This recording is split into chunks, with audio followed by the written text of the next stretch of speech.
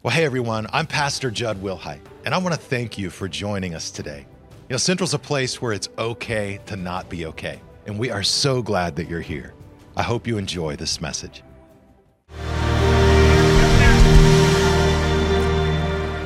Well, Merry Christmas, everybody. So glad you're here with us today. Hope you're doing well. I don't know if, how many of you do a family Christmas photo, like at Christmas? For some of you, is this a thing? For my wife, this is a thing. And so every year we do like a family Christmas photo. So this is our Christmas photo this year. And so you look at that photo and you know, it looks pretty good, right? It's like out in nature. It looks like this kind of, crisp winter's day. All is calm. All is bright. That's my wife, Lori, beside me. That's Emma on the far side. And then the giant standing there is my son, Ethan, who, has the big grizzly beard and looks scary, but he's actually the sweetest of all of us. So if you ever see him around, he's a really kind kid. But, the picture looks great. But the picture is very different than the reality. First of all, this picture was not taken in winter around Christmas. It was taken in August. Because that was the only time we could get all the kids home and all like kind of herded together. Our photographer friend was in town, and so we did it then. And it was taken up at Mount Charleston. So we're driving up to Mount Charleston, which I'm always an advocate for just taking pictures in the backyard. Anybody feel me? Like, can't we just go in the backyard? We could be done with this thing in like 5 minutes and we're good. But no, my wife has very grandiose ideas about this stuff, So we're driving up to Mount Charleston, and there's a storm, and you can see it's getting worse as we go up the mountain. It's coming over the mountains. And so there's lightning, there's thunder. And by the time we park to get out, we had literally like 2 minutes to take our pictures. We run out to where we're going to be. We got that picture with the mountain behind us, snap a couple of pictures, and then we start running back. I mean, this is the last photo taken of us running for our lives, literally about 120 seconds after we got out of the car, once we got there. And in case it doesn't look like we're really running for our lives in this moment, I just want you to look at Lori's hair. I mean, the wind was starting to blow like crazy, and within moments after we got to our car, it was this full-on torrential downpour. So you have the picture on the one hand, and if you get our Christmas card, you get it on the email or whatever this year, if you're part of our email list, you get our Christmas card. When you look at it, I want you to remember, that's not what really happened. It was chaos. But I think that's a good analogy for Christmas. A lot of us have a picture in our mind of what Christmas should be. Everybody's home, it's warm, all is calm, all is bright, everybody gets along, everybody loves their gifts, we all celebrate together, and everything comes in under budget. But I think the reality is Christmas can feel pretty messy, right? I mean, you're just trying to get gifts for everybody, get them all wrapped, get them all pulled together. You're trying to get, travel plans organized, or you unfortunately have people that can't travel that you wish could travel this year, and you're trying to manage that. Or maybe you're facing Christmas without a loved one, and that pain gets heightened in our hearts and in our lives, and it can feel a little bit messy. And then on Christmas Day, there's so much going on. All is not calm, all is not bright, right? It's cray-cray. That's what's going on. And then you're trying to shuttle. Some of you are navigating blended families. You're trying to shuttle kids from one family to the other family, trying to make sure everybody gets, their equal time. You're doing that with grandparents. I just remember at the end of Christmas Day, I was like, thank God, is it over? Can we go back to normal? And then you sit down for the Christmas meal, and a family member starts talking about politics, and you are like, dude, it is about to get ugly up in here. Like it can get messy really fast. And I just want to remind you today that God can do a miracle in your mess. God can do a miracle in your mess, and the whole Christmas story is a reminder that he loves to do miracles in the mess. In fact, the first Christmas was kind of messy. We meet Mary in the Gospel of Luke, chapter 1, the mother of Jesus, and she's this young teenage girl, and an angel comes to her. Unbeknownst to her, she's just going about her day. Angel Gabriel shows up, and here's what we read in Luke, chapter 1, beginning in verse 28. When we get to the red word, say this real loud here with me. It's just how we kind of make sure sure everybody's awake. But it's Gabriel, it says, Gabriel appeared to her and said, greetings, what? Favored woman. Favored woman. The Lord is with you. Then it says, confused and disturbed, Mary tried to think what the angel could mean.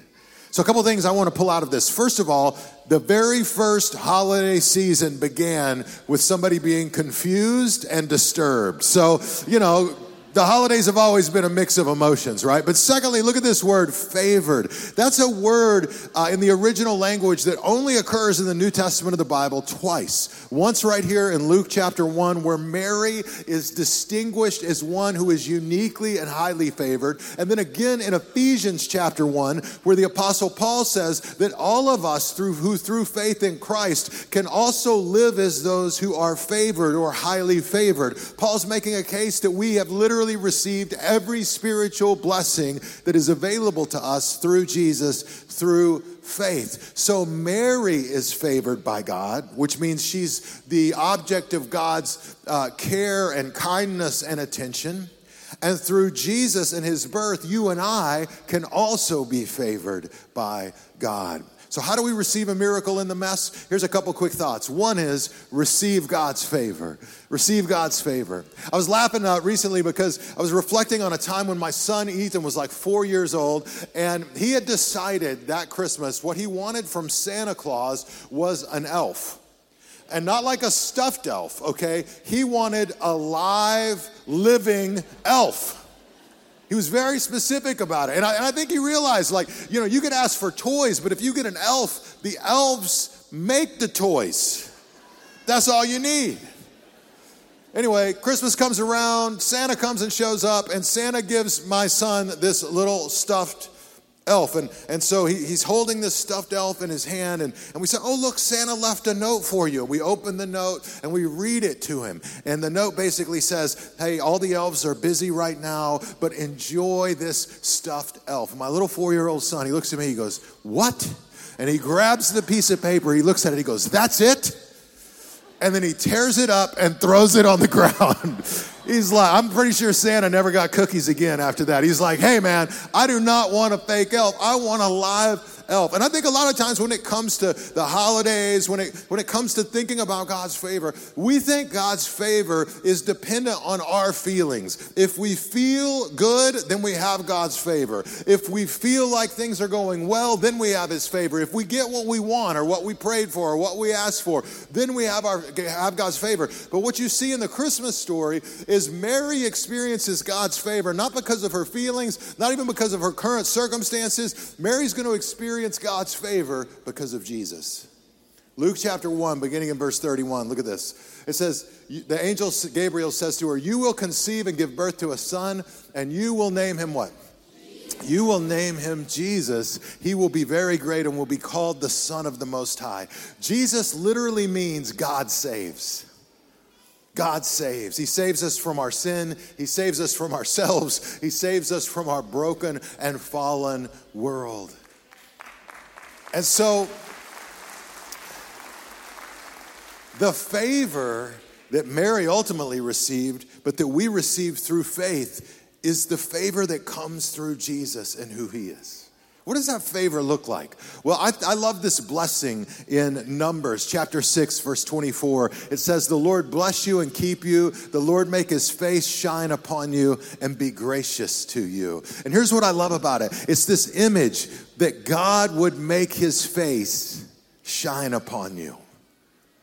I mean, when I think about somebody's face shining upon somebody, I think about grandparents. How many grandparents do we have in the room today? Look at the grand. All right, grandparents, you could be proud. You're like, I know I'm too young, but I'm still a grandparent. I'm just saying.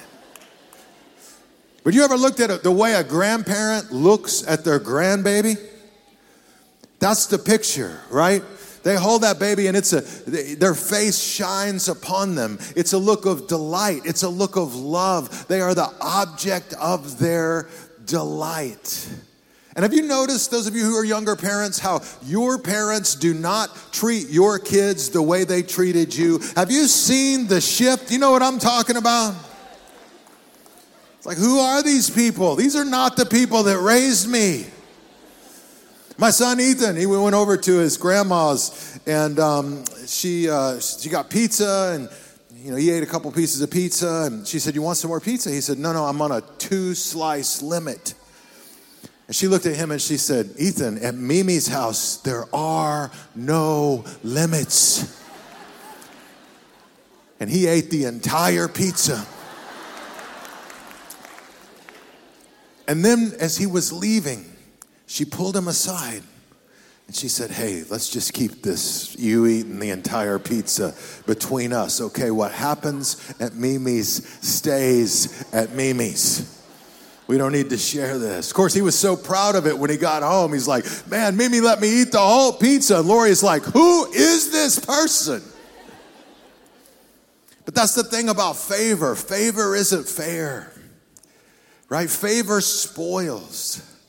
And the Bible says that through faith in Jesus, we can literally experience the favor of God, that he would make his face shine upon us. God's favor means that you'll never walk alone, because God himself walks before you, beside you, and he goes behind you. It means that his forgiveness sets you free from your past and your failures. It means that God opens the door for you, fights for you, that he literally empowers you to accomplish things that are beyond your ability.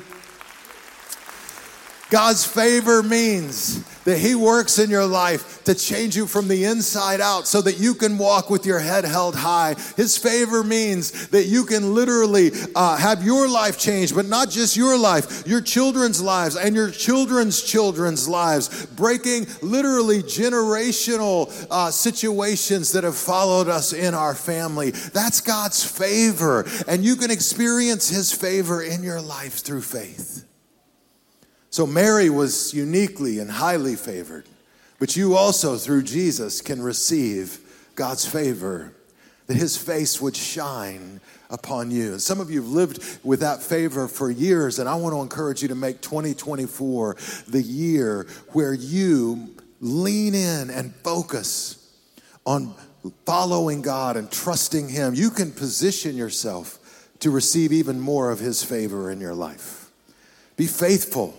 Be faithful in prayer. Be faithful in your walking out your faith. Be faithful in connecting with church, connecting with other people. Let God move and work in your life and pour his favor out on your life. And maybe you're here today, and maybe you've yet to cross that line of faith in your life. And I'm going to give you an opportunity in just a moment at the end of our experience to follow me in a simple prayer to open your heart to God and to receive God's favor in your own life. How do you find a miracle in the mess? You receive God's favor, and then you believe the God of the impossible. I mean, when you look to the Christmas story, Mary was in an impossible situation. You see it from the very beginning. She's this young teenage girl. She's engaged to a guy, Joseph, to be married. But they're in a culture where, men and women didn't interact very much with each other. And certainly they weren't interacting a lot with each other in the engagement phase of their relationship. And she's a little confused when the angel comes along and says, "You're going to have a kid." Because she's like, and here's what she says. Luke chapter 1, we're going to pick it up at verse 34. It says, "Mary said to the angel, 'But how? I've never slept with a man.' And the angel answered, 'The Holy Spirit will come upon you, and the power of the highest hover over you. And therefore the child you bring to birth will be called Holy, Son of God. And then nothing you see is" what? Impossible. Impossible with God. In other words, what is impossible with people is not impossible with God. And so the angel begins to describe the virgin birth. It was Larry King who once, he'd interviewed thousands of people, and once he was asked that if he could interview anybody in world history, who would it be? And if he could ask them one question, what would that question be? And he said, "If I could interview anybody in world history, I would interview Jesus." He didn't hesitate. And he said, "If I could ask him one question, I would ask him this: were you born of a virgin?" Because he understood that if Jesus was indeed born of a virgin, then he is who he said he was. Then categorically he's different than the rest of us. And that his words then could follow through to change not only history as they already have, but his life as well. And I do think that is the question. Mary believed the impossible when the angel said this would happen and the Holy Spirit would come upon her and she would conceive and then give birth to a child. And here's what she says in Luke chapter 1, verse 38. This is how she responds to the angel's announcement. She says, I am the Lord's what? Servant. Good job. I am the Lord's servant. May everything you have said about me come true. She surrendered. It's a beautiful picture of surrender. She believed the God of the impossible. And everything the angel said did eventually come true. Joseph and Mary did go on to get married. They had a child. They named him Jesus. That child was born in humble circumstances and then grew to be a man full of wisdom, a man without sin, a man dedicated to doing God's will. He was baptized in the Jordan River by John, and God spoke and said, this is my son in whom I am well pleased. For 3 years, he literally healed the sick, fed the hungry, he helped the poor, he made the lame walk and the blind to see. He gave hope, love, and forgiveness to all who would believe. And at the end of his ministry, he was crucified. The just for the unjust, the perfect for the imperfect, the sinless one for the sinner. And on the cross, his last words were, Father, into your hands I commit my spirit. His birth paved the way for us to experience a new relationship with God. His life, death, and resurrection gives us hope beyond the grave. And after his resurrection, he said, I am with you always, even till the end of the age. And so nothing is impossible with God. Maybe you're facing an impossible situation. Maybe things feel impossible when you look to the future. Maybe it feels impossible when you look to next year. Maybe it feels impossible when you look to your marriage or your family situation. But nothing is impossible with God. You know, I was reminded of that on Saturday this last week. We went to Southern California. Our oldest, my daughter Emma, graduated from college, which is crazy because she was just born yesterday, and walked and everything. And we were sitting there watching her, and it just made me reflect back. I remember when I was sitting in my cap and gown at my high school graduation, and I'm sitting there. And I was a mess in high school. The vice principal of our school walks by me and she says to me, Wilhite, I never thought I'd see you here. She just kept on walking. She didn't like me very much. I've been in her office one too many times, you know what I'm saying? And I was coming out of like a 4-year drug addiction. I was a pretty broken person. And I remember like sitting there at my high school graduation and feeling like a lot of things were impossible. It felt like staying sober was impossible. It felt like my future was impossible. It felt like, having a plan for my life was impossible. I was a broken person wrestling with the fact that I thought I had already kind of wasted my life. And I remember that moment so clearly.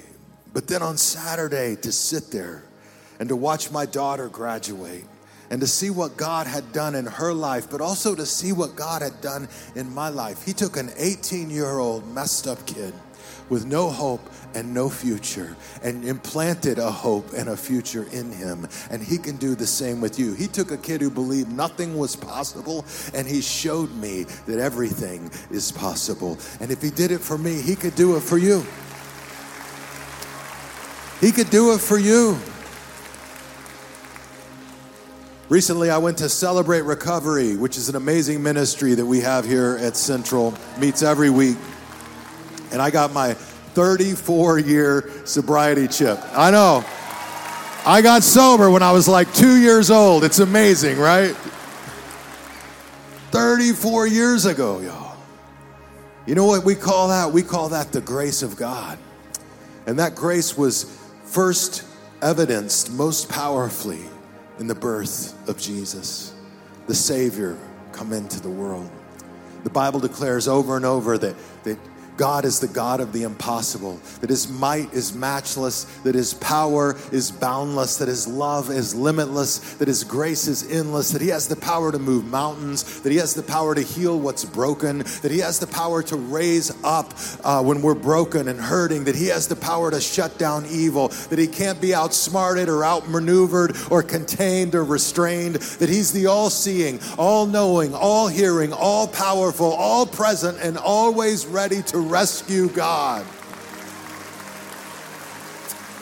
That no enemy can defeat him, that no problem can confuse him, that no darkness can conceal him, that no fear can affect him, because no need is below him and no power is above him. He's your maker, your sustainer, your forgiver, your creator. He's the lover of your soul. He's the one who sees you and hears you and holds all that you hold dear. He's your light and your hope. He's your friend and your guide. He's the author of life, the creator of the heavens and the earth, the Alpha and the Omega, the beginning and the end, the Lord of lords and the King of kings, and nothing is impossible for him.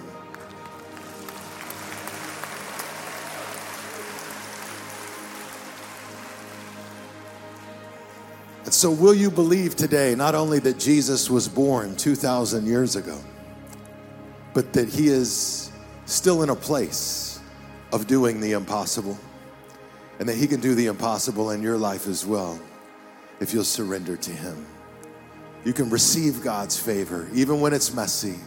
You can believe God, and God will use that and work in your life as you do. In fact, I'm going to ask all of you to please bow your heads and close your eyes. And if you'd like to become a follower of Jesus today, you can begin that journey by just repeating a simple prayer after me, just to open your heart, to open your mind to God and who he is. You can repeat this prayer out loud or just in your own heart.